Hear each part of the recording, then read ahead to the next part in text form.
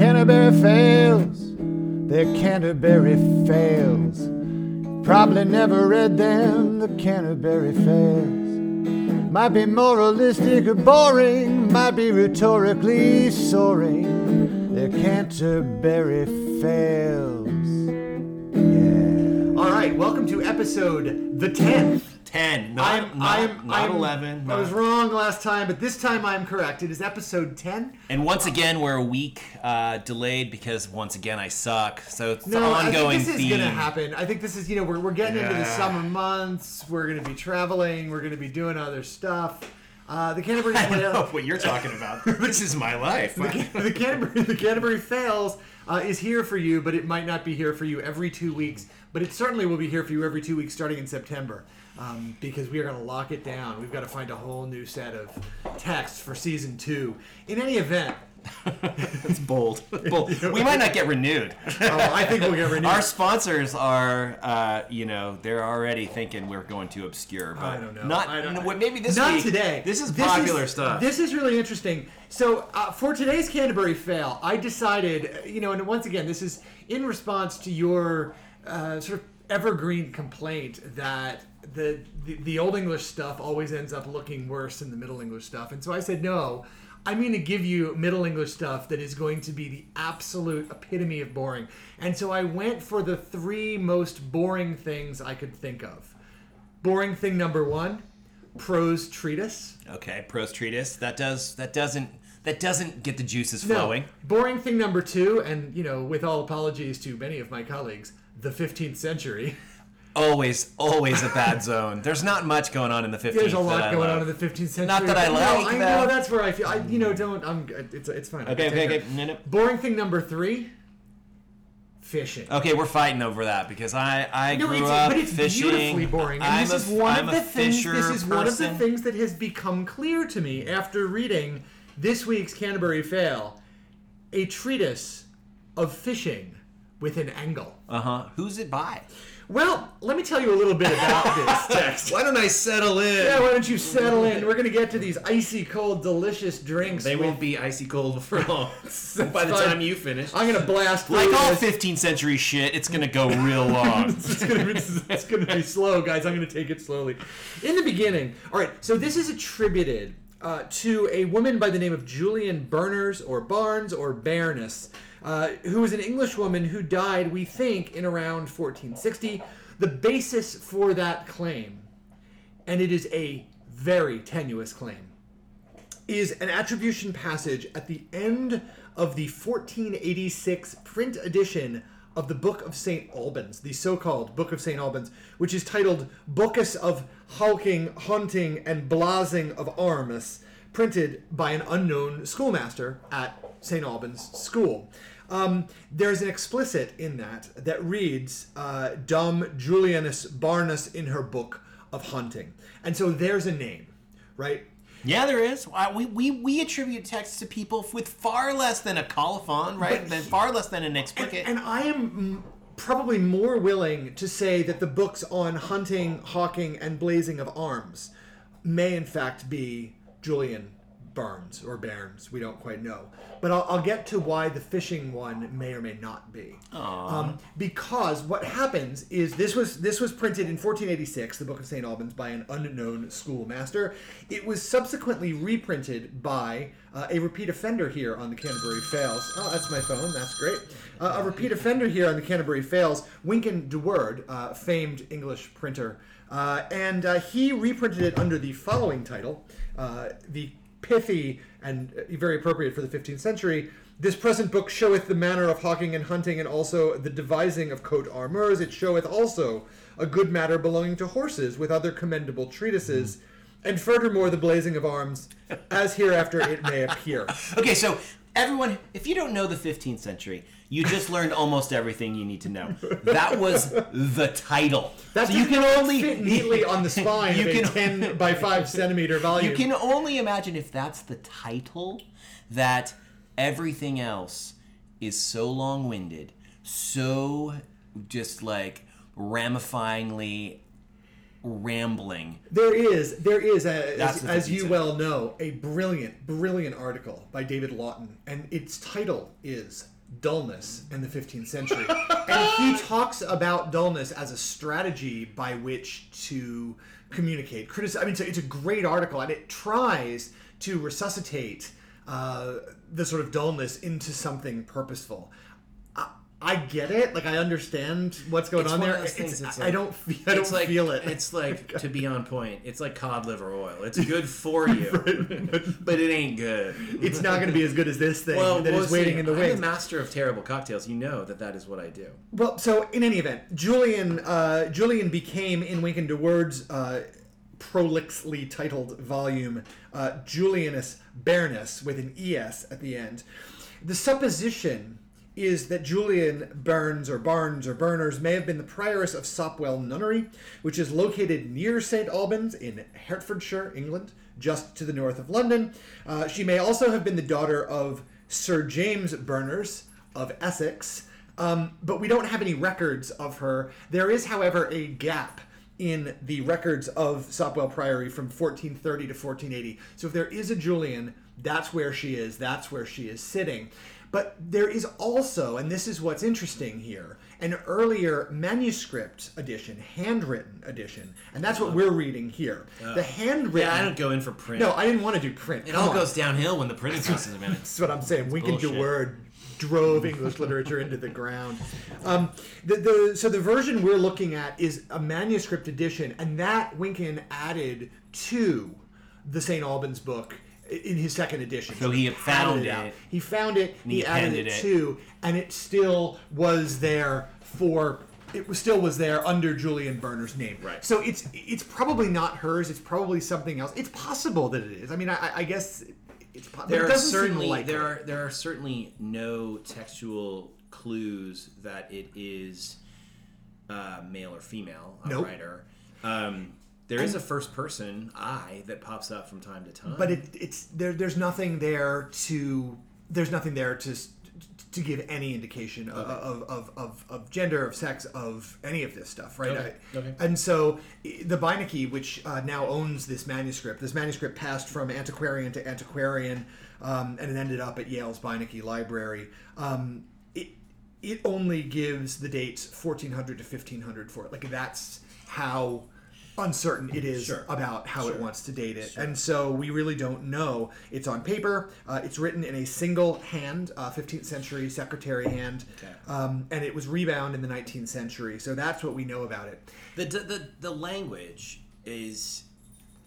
suggests me a rather late date. It is late, and the spelling is much more. I mean, this is one that I think would not require stiff course in Middle English to get behind. It's quite straightforward. Although there's a lot of really interesting vocabulary that's specific, totally specific to the topic. Also, the names of fish. Well, that's what I mean. Like, different kind of worms, different kind of fish, different kinds of stuff like that. But it is. I mean, I think it's fair to say that it is probably 15th century. That it is certainly 15th century, and it is more likely than not mid to late 15th century. The language, the hand, all sort of suggest that. In terms of its criticism and its afterlife, it's had a somewhat interesting one. On the one hand, there Something is interesting in the Canterbury Fails. Well, yeah. You're breaking the fucking rules. Wait for it. I know. No, it is a Canterbury Fail by virtue of its scholarly afterlife, which is to say that I have found two scholarly discussions of this treatise, both of them by the same person, and really one of them is derived from the other one. And what do you... Oh. That was my dog. Sorry, guys. That's our third podcaster, as you know. It's he is Appa. really after Matt's bag. No, he's after those balls, I think. Oh, God, I try to keep the squeaky balls from him. So this is a guy named Matt Logis. Matt Logis wrote his PhD dissertation in 1992 in Oklahoma. You might be the listener. He might be listening. Maybe he's going to hear this. Get in touch, buddy. Let's talk. That's right. So he wrote his dissertation on this in 1992 and then published in the Journal of Technical Writing and Communication in 1994 an excerpt of that dissertation, or a revised portion of that dissertation, in which he approached it as a sort of forebear of modern technical manual writing. Right. So I mean, it is generically really quite interesting in that it does this kind of work. It tells you how to make a fishing rod. It tells you how to make, and so forth. How to dye horse tails. And what seasons to use them in. I mean, I actually ended up being kind of charmed by this text. But in terms of get to that. In terms of its scholarly reception, Max he's the man. Like, if you want to talk about this with somebody, Max is your guy. So Max, again, call us. We'd be happy to hear from you. Sure. We need experts. However, fishing people, which will not surprise you, are all the fuck over this thing. I'm sure they are all over it. And so there are apparently multiple Burners fishing clubs around North America and in England. It gets excerpted and anthologized in various historical angling collections. It's celebrated as the first treatise on angling. I ran across a website that describes it as encapsulating the soul of modern angling. This? This. So, I mean, it has it has a kind of popular afterlife, which is unusual for us. From medieval texts. To the point where it was republished, translated in full in Sports Illustrated in the late 1950s. Do you know what? Yeah. Juliana Berners has something on Chaucer, because I don't think Geoffrey made his way into the SI world very often. They didn't, they didn't do treatise on the astrolabe or something like that in there. No, but I mean, so it's had this kind of, I think it has a kind of sort of popular niche that it appeals to. Well, you know how amateurs can be, right? Like, these are the lovers of their disport, as she calls them, and this is clearly one of those texts. It's like, look, we've got a pedigree, we go way back, fly fishermen are super cool, etc. Well, and what's great is that when you read this stuff, when you read the sort of popular, again, amateur criticism of it, it's learned, it's thoughtful, it's fascinating, and it's really trying to place this in a pedigree that you and I, as professional medievalists at a university, are not particularly interested in, or don't think about, but it places it in this other kind of alternative tradition for which it has a really important purchase. And so I sort of came to appreciate it.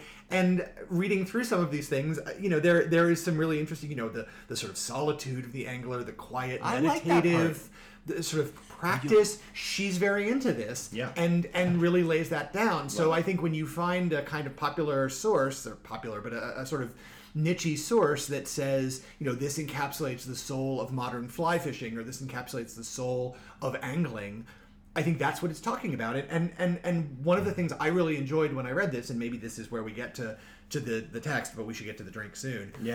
Is what this thing is doing and how it does fit into that pedigree, not ours. Because in ours, this isn't literary. It's not interesting for its language.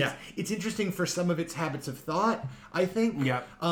But this is not unlike some of these, like a teachable text. It's not one of those things where you're going to bring it into a classroom and flog have it. someone build a fly rod based on her instructions. That looked hard. Oh my god, it looked really hard. I mean, the copy we have doesn't have the diagrams. No. So Winkins has the diagrams, but I don't know. I don't know. So am I introducing the cocktail? Introduce the cocktail, because I've been talking long enough. Let's talk about the cocktail. All right, so this week I didn't have a lot of time to come up with a really creative sort of, entree into the text. It is simply a cocktail called the Angler. Well, there you go. It's the Angler, but there is some interesting aspects to the Angler. Tell me about it. The Angler is a recipe found in the 1930 Savoy cocktail book, right? Written by, I can't remember his name, Henry Barrack or something. One of the sort of seminal figures of bartending, cocktailing. So this is a book from the London Savoy Hotel, 1930, his cocktail recipes. So it is a legit old school cocktail. Obviously the recipes in this 1930 book, which I took a look at, in the original images of the pages, they're pretty spare, as you might imagine. And this cocktail is complicated by the fact that it has as one of its main ingredients a liquor called Hercules.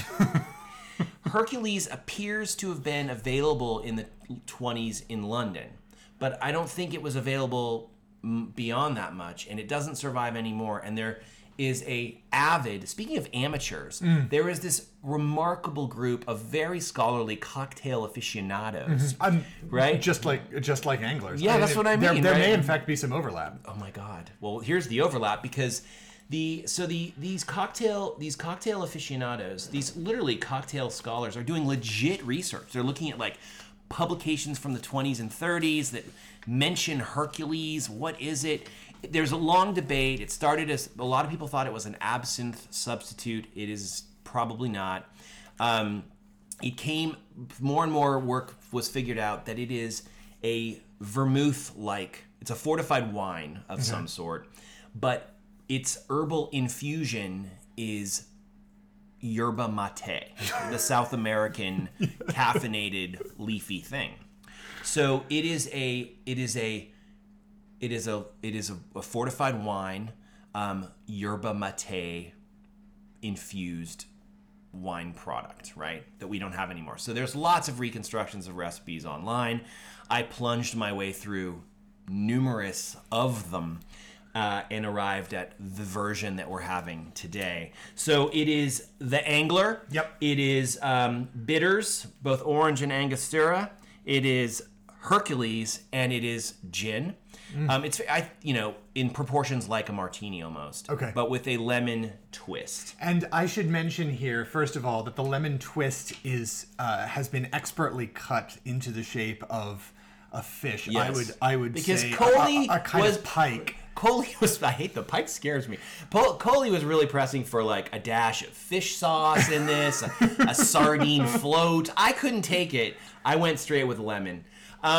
Anyway, which is recommended. The lemon is. It's actually a lovely cocktail. It has a nice sort of amber glow. Yeah, it has that's a nice the yerba, and the lemon oils are nice on the nose. There's a chaser of a British mild beer, and the reason that there's a British mild chaser is because Juliana, throughout her many recipes for different kinds of dyes, which you can dye the horse-hairs to make your fishing lines, many of them use what's called small beer, which is an elaborate other story, but it's the second runnings. It's a weaker beer, so a British mild is a very low alcohol beer. That's what we're using for our small beer. Cheers. Cheers, chin chin.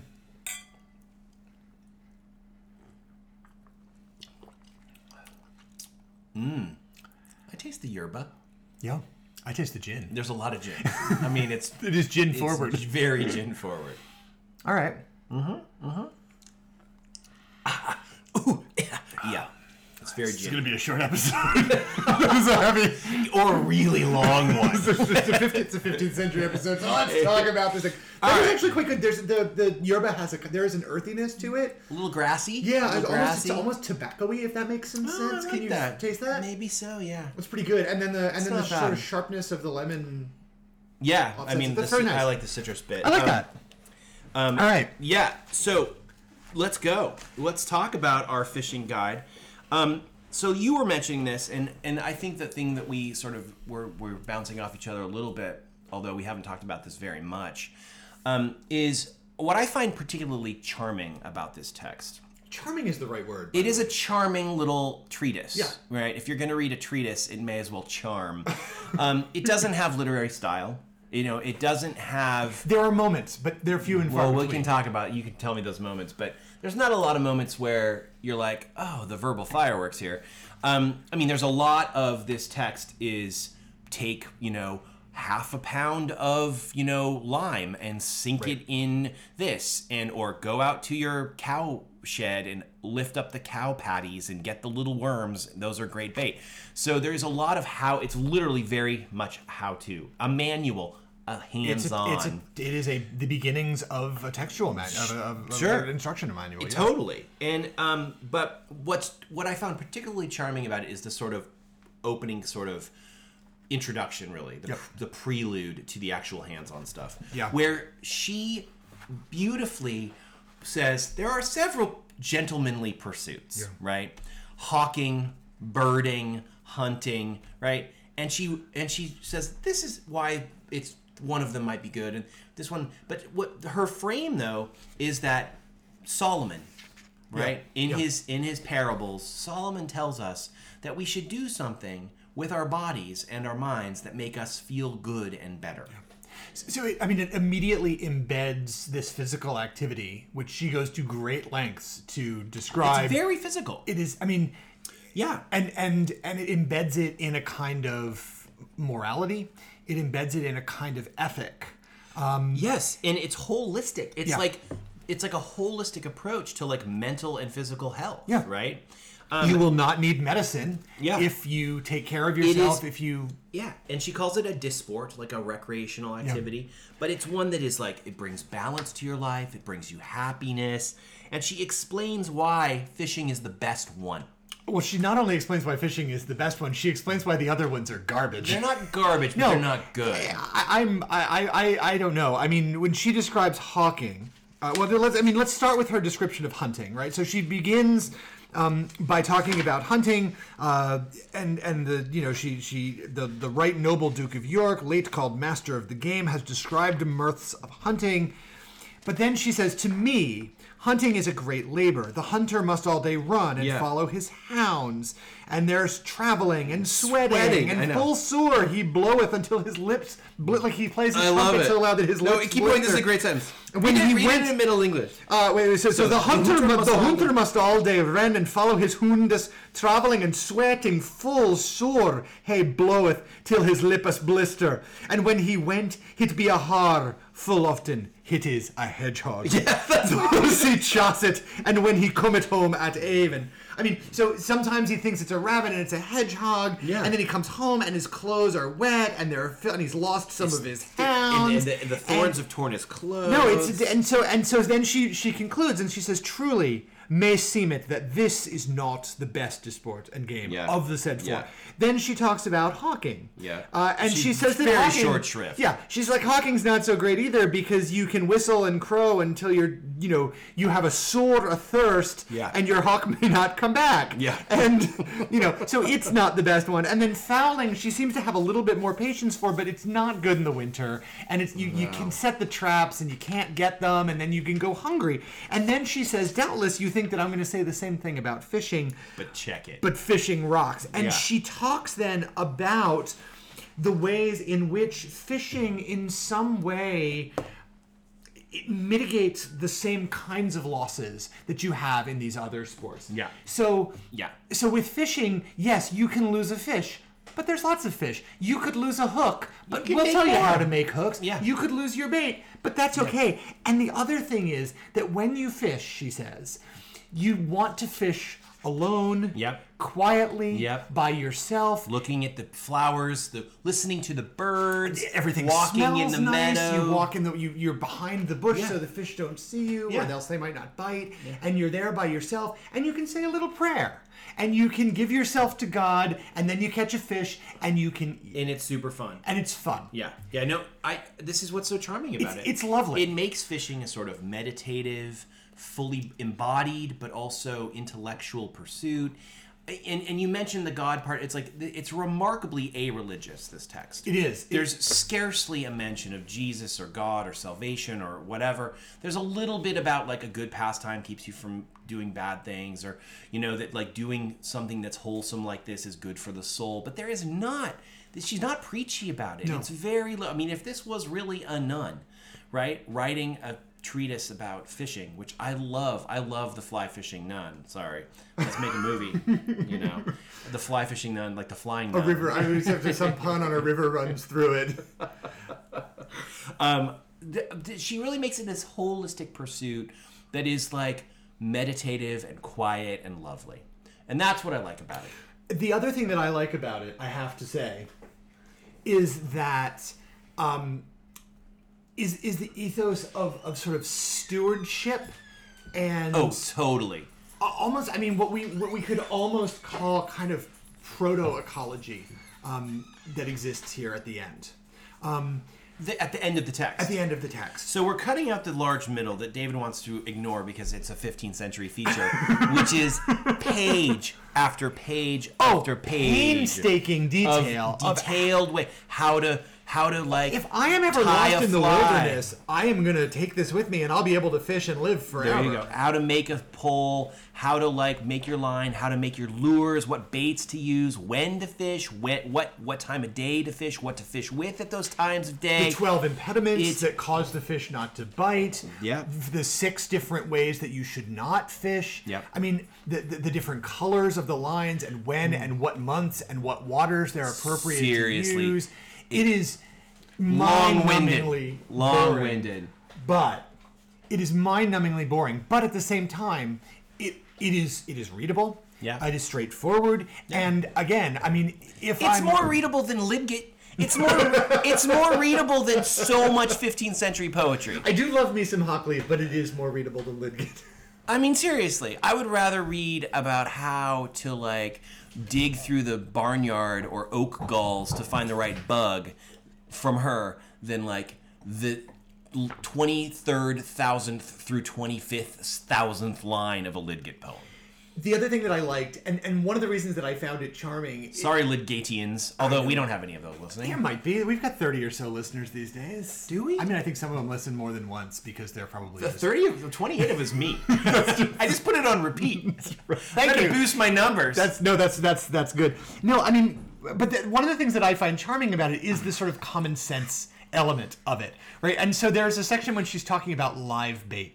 Oh, yeah. And with the live bait, she's like, for most of these things, you should just keep the live bait in the environment that it's going to be in until you're ready to use it. Then you put so like you have a piece of like kazumatsu or something with little maggots in it, and you carry that with you. I don't think that's what she... And then you yank the maggot out, right? And then you put it on your hook and so forth. But she says, this is not true of 3 things. And they are... bumblebees, wasps, and hornets. Don't fuck with them. don't keep them alive. I love how she calls... They're not bumblebees. They're humblebees. Humblebees. I know, they're sweet. Oh my God, so sweet. it's I know. charming. It's It is charming. And so, that... I mean, I just sort of like those sort of aspects of the book. Yeah. But the other part of it that I like, and this is, you talked about the introduction as sort of providing a kind of ethos. I mean, maybe it's... I think it is a spiritual ethos, even if it's not like a sort of... It's not explicitly Christian religious. heavy, but I mean, it is there. There's a spiritual ethos that fishing is a part of, the health of body and soul. Yes. And then mens sana, exactly. Yeah, and then the sort of the outro here is very much Ethical. about moderation and ethics. Don't fish in a poor man's pond. I love that bit. Right? Don't take fish out of someone else's fish trap. Right. Don't break down people's hedges. Don't don't overfish. There's something about stewardship and care. Yeah. And a balanced approach to the earth. And I mean, I may be overplaying it, but like... No, I don't know that you are. There's something about it that is really kind of attentive and aware about what her practice might do or mean in the world. I mean, so she says also, ye shall not be too ravenous in talking of your said game, as too much at on time, which ye may lichtly do, if ye do in every point, as this present treatise showeth you in every point, which should lichtly be occasion to destroy your own disports and other manus also. Yeah. If you read this book, you're going to be so good at catching fish that you could overfish a lake or a pond like that. But don't. You could, but don't. Yeah. So there is that sort of, there is an ethics that appends to this book that I really enjoy. And there is also, in as much as there is a kind of spiritual and sort of religious overtone that exists here, there is also the sheer pleasure of this thing. And so one of the, you said, where's the literary here? All right, I'm ready for So the my literary. favorite line, it's on page 36 if you're looking at this edition. So, If you're following at home. In this sort of Google Books edition that I dug up, right? There's a lot of editions available online. There are. If you want to read this, Well, is and you can go there. to the Beinecke and it's digitized, fully digitized, so you can look at the manuscript as well. It might be harder to read. It's significantly harder to read. But she says, and also, and this is where she's telling you, that it's shameful to take fish out of other people's ponds. You rob him, and don't do that which thieves and bribers do, and you'd be punished for your evil deeds by hanging by the neck. That's not quite as charming. No, but it equates our approach to the land, to the sea, to the fish with like overuse is criminal. Yeah. Which is something we could all maybe learn from. Yeah. Just saying. Go on. I hear what you're saying. I'm But ready then for she your says, literary passage. And also, if ye do in like manner, as this treatise showeth you, if you do what this treatise shows you, ye shall have no need to talk of other men's. You'll have no need to take other men's fish. Whilst ye shall have enough of your own talking, if ye list to labour therefore. Which shall be to you a very pleasure, and this is the part that I like. I like it, okay. To say the fair, bricht, sheening, scalded fishes, deceived be your crafty menace, and drawn upon land. You will see, and you'll have fun watching the fair, shining, scaled fishes deceived by your craftiness. Fair, bright, shining scales. It's just lovely. Yeah, it's nice. And then don't break anybody's hedges. Yeah, right? that Like too. so it has this aspect of it, which I really appreciated. Again, this is not great literature. It is, I think. I mean, and I'm not stranded in the wilderness right now. I'm, in my, small apartment in Burnaby and enjoying. If I want fish, I'm not an angler. If I want fish, I will go to a really good fish mart and I'll get a nice fresh piece, or I'll just eat this little piece of lemon that you've cut into fish shape. It's my salmon-shaped lemon peel. The pike, the carnivorous pike. Let's go. We'll get to that. Okay. I just want to say that I like the passage I like is just after. I also like this passage right after it, which gets to the sort of the thesis statement of her work, right? Yeah. Also, ye shall not use this foresaid crafty disport for no covetousness, to then the increasing and sparing of your money only, but principally for your solace and to cause the health of your body and especially of your soul. Yeah. Right? Like, this isn't for you to gain. It's not for you to save money, which you can do because you're eating fish instead of buying stuff from the butcher or whatever. But it's for your body and your soul. It's for your health. Your health in the wholest sense. Yep. So I really like that. But speaking of the fish-shaped orange peels, or lemon peels, I had a question for you. Yeah. I have two questions for you. One light, one maybe a little harder. First one. Of the fish she describes, which is your favorite fish? Speaking just as a consumer and eater of fish. That's if you want to answer that way, sure. I do like me a good trout. Okay. But I mean, as a Vancouver transplant, which is, I guess, just to say, a Vancouver dweller. Yeah. I do really love a salmon. And so, and she starts with the salmon. Yeah, it's the most noble of fishes, she says. And she begins with that. Yeah. She ends, however, with the pike. Who she does not like. And she doesn't like the pike. And again, the sort of moral thread weaves right through the fish. And so she doesn't like the pike, not because it's not tasty. She says it's a good fish. It's It's a badass, though. But have she you says, caught a pike? Pike are scary. Have I caught a pike? No, I have caught pike. Pike are motherfuckers. They have needly teeth. Okay. They're long. They look like snakes. They're scary as hell.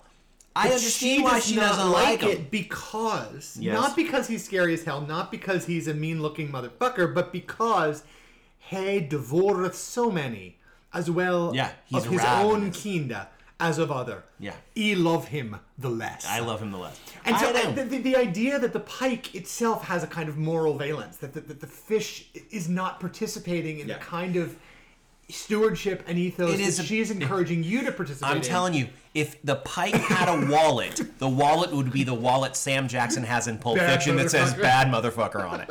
That's the pike. So what's your more serious question? I want to answer my question first. Oh, so what? Yeah, what's your? Not my favorite fish. Are you a flounder man? No, not my favorite. He's a very crafty biter. I love to catch salmon. I've been doing it my whole life. I love salmon and trout to eat.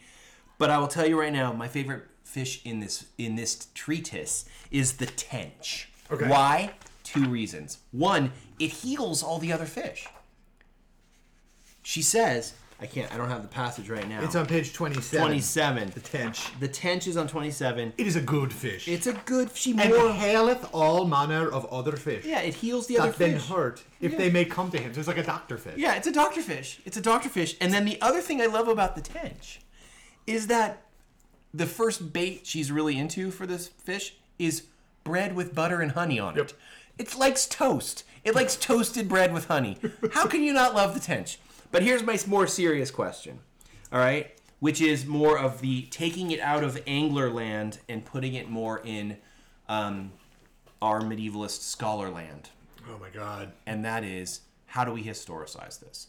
Can we historicize this text? I know we don't really have a good date, but if we're thinking mid to late 15th century, like, how do we see this as a text that responds to the concerns, the dynamics, the drives, the forces at work in the mid to late 15th century? How do we think about this text as, I don't know, part of the frickin' War of the Roses? I mean, the glib answer, and maybe it's not so glib. Because I don't think anyone's doing that work. I mean, I didn't read the 1992 dissertation. It's not doing this work. I mean, it does a little of it, but not, I mean, it's mostly focused on it. It takes a rhetorical approach to it. I mean, I think reader, listener, real quick, interruption. The drink was strong. The drink was strong, and I did not have a ready answer for this. I should have, because I could have seen this question coming.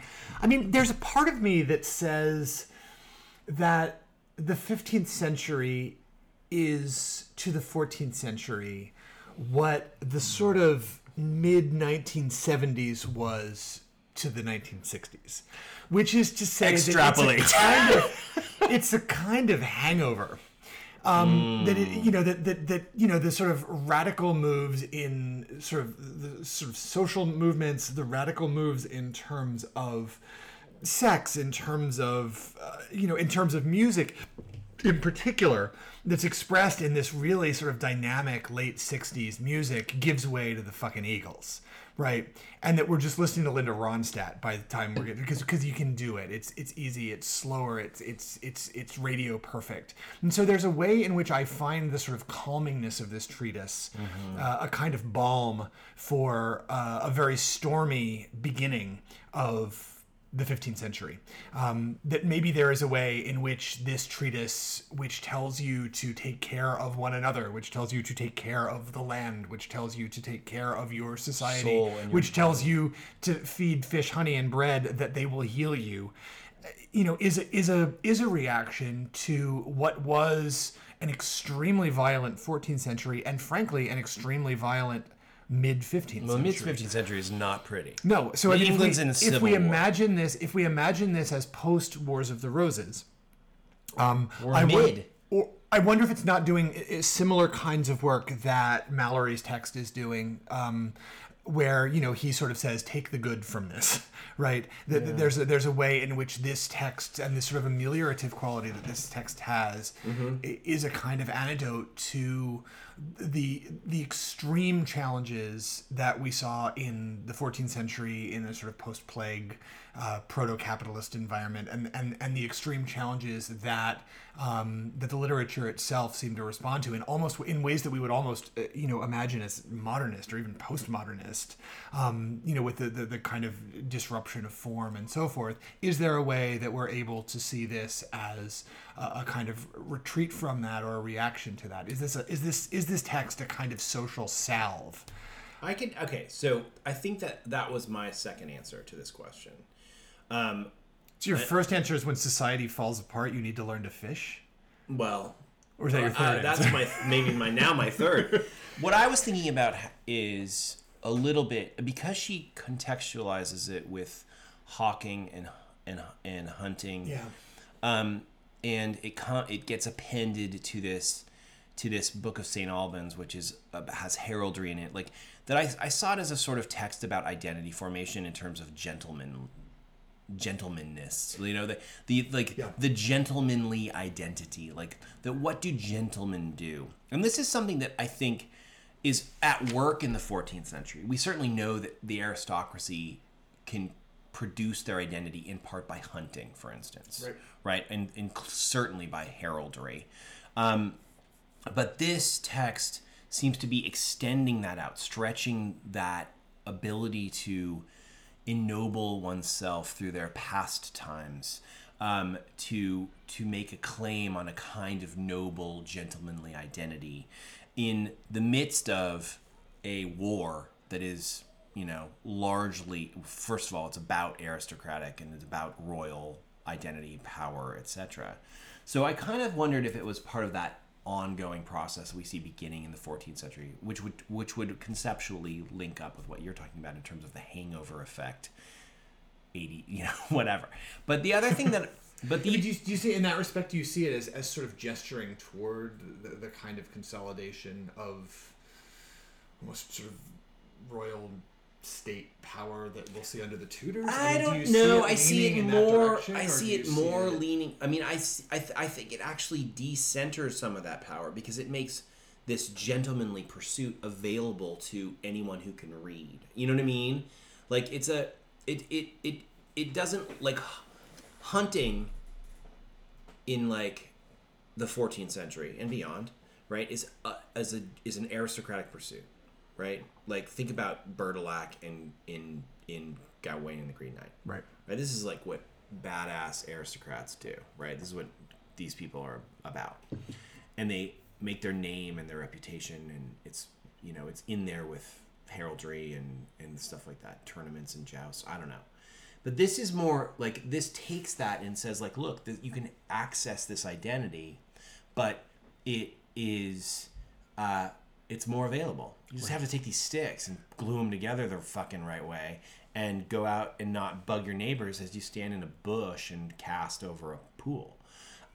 So I wonder about that sort of like the more fluid and the more fluid possibilities for this, gentlemanly identity, but also that in a way it opens it up. The second thing that you were talking about, I think, is especially true, and I think that I weirdly can speak from. This sounds really strange, but I found this text a balm this week, right? We've literally witnessed, I don't know what people know historically, where we are in terms of things, but like we literally saw two horrific public murders of multiple brown bodies in public safe spaces in the last 12 days, right? We have seen this, and all like reading this text was like a retreat. It was like an escape from the freaking carnage that has become American politics. And I think that if I think about this text in terms of the War of the Roses, I could see, I mean, it aligns with the kind of monastic life that a nun, if she was the author, would she could understand that, right? The monastic life was a retreat from history. It was a retreat from the world in a lot of ways. It was an opting out. And if she was, I mean, I think it's worth noting that if she was in fact who we think she was, and if she was a nun, if she did sort of go into this priory, then she was very likely, an aristocratic woman before she went into the priory, before she took her vows, and so she would have. It would have been for her a very real retreat from that social economic milieu, and it would have I think represented, for her that same. Balm. This is not somebody who was given to a priory as a child, that didn't know hunting, hawking, and so forth. I mean, this is somebody who she came knowing. Yeah. And there's a moment where she mentions that she both has read other books about fishing and talked to people, right? Which was another charming moment.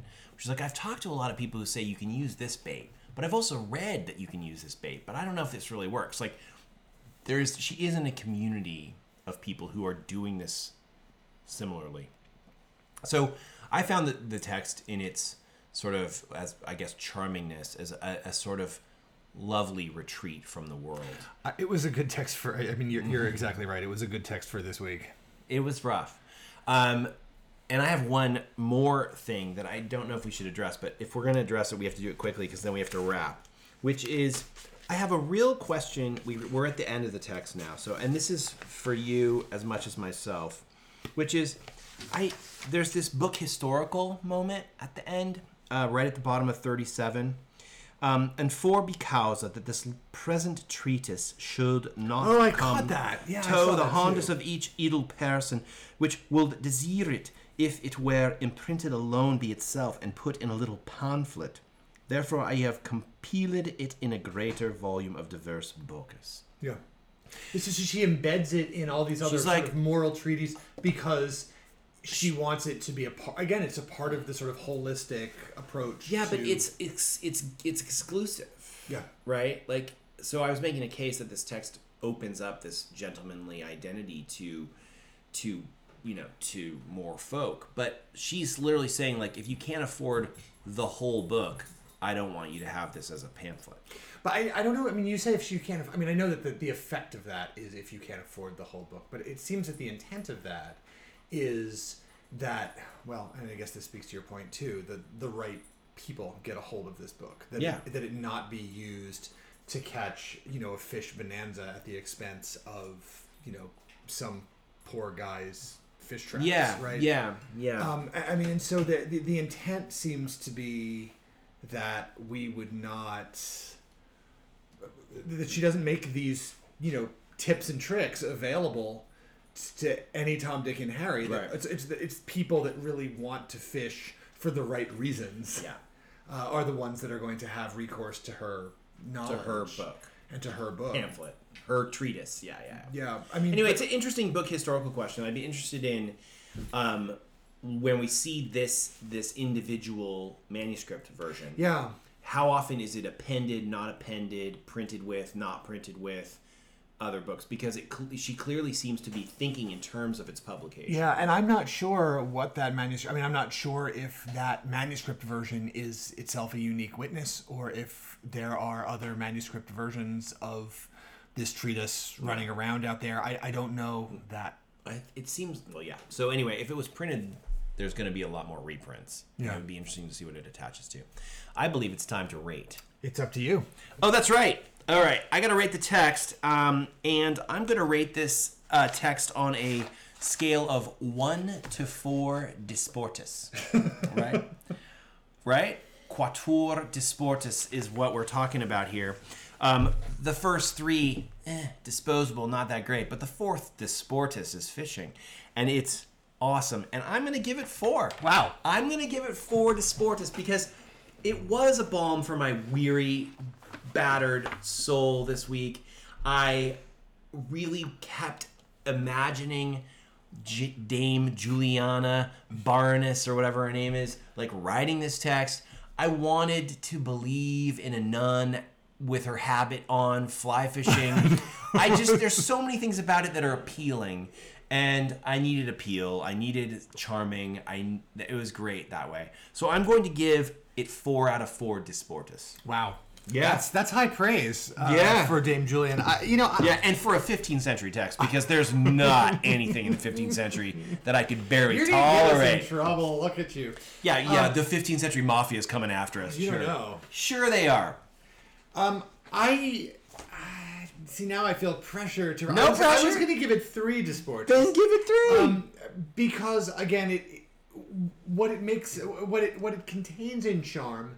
What it contains in, honest to God, survival skills. I mean, I would not mind, again, having this with me as I'm, We drop you off in the bush in northern BC. Right. You're going to want Dame Juliana Barnes. I'd rather have Dame Juliana Barnes than Lydia. Chaucer. Or than Chaucer. I mean, Chaucer would be like, balm for the soul here. And so, for that reason, it did not, the prose treatise, it did not have a sort of aesthetic.